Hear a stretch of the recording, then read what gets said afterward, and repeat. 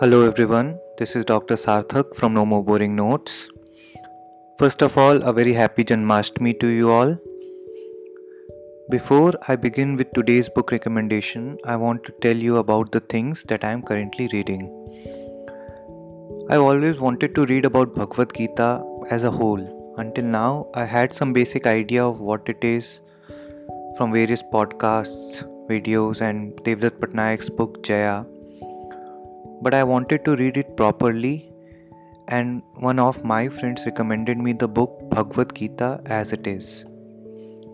I borrowed the Hindi version Srimad Bhagavad Gita Yatha Swaroop from my sister, which I have finally started today on Janmashtami.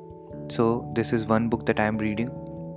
Apart from that, I am also reading the book India's Struggle for Independence, which I am finding quite interesting. I had bought it hastily without actually planning to read it. I thought I knew almost everything about the freedom movement, but then I was embarrassed to see how ignorant I was.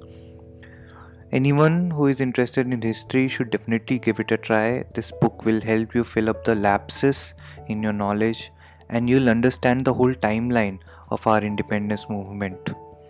Everything from how it all started, what were the achievements and roadblocks, how it all came to a conclusion on 15th August 1947, everything is in it.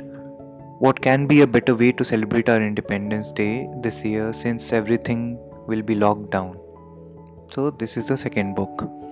Now, coming back to my main discussion, the book that I highly recommend everyone is Spark, Spark. It is written by Dr. John, who is a psychiatrist at Harvard Medical School. The book is about exercise and how it strengthens our mental muscle.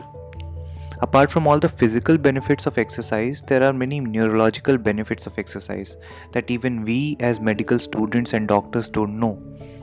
And no, I'm not talking about the endorphin rush that you get after exercise or when we use exercise as a stress buster. No, the author has described everything beautifully, the role of exercise in treating depression, ADHD, chronic stress, how exercise balances our neurotransmitters, how exercise, with the help of a miracle molecule called brain derived neurotrophic factor BDNF, prevents neurological aging and promotes neuroplasticity, which helps to improve our learning and memory.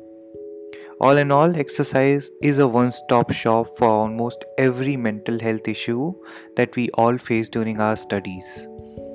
I like to read neurology a lot, and this book has simplified some of the really complex neurophysiological processes for me. Those who crave about neurology being tough and confusing would instantly love this book.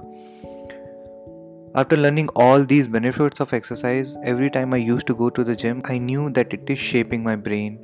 I'm not wasting my time, and everything that I am learning will stick to my memory properly and effectively.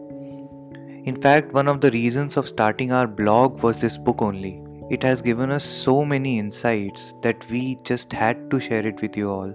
That's why you'll find that one of our first blog posts was on exercise and its role in treating depression way back in 2018. If you ask me what are the books that have influenced me in the past 2 years, Spark would definitely be in the top 3. I'll get back to you with other 2 of my favorite books next time. That's it for now. Keep learning and stay fit. Thank you.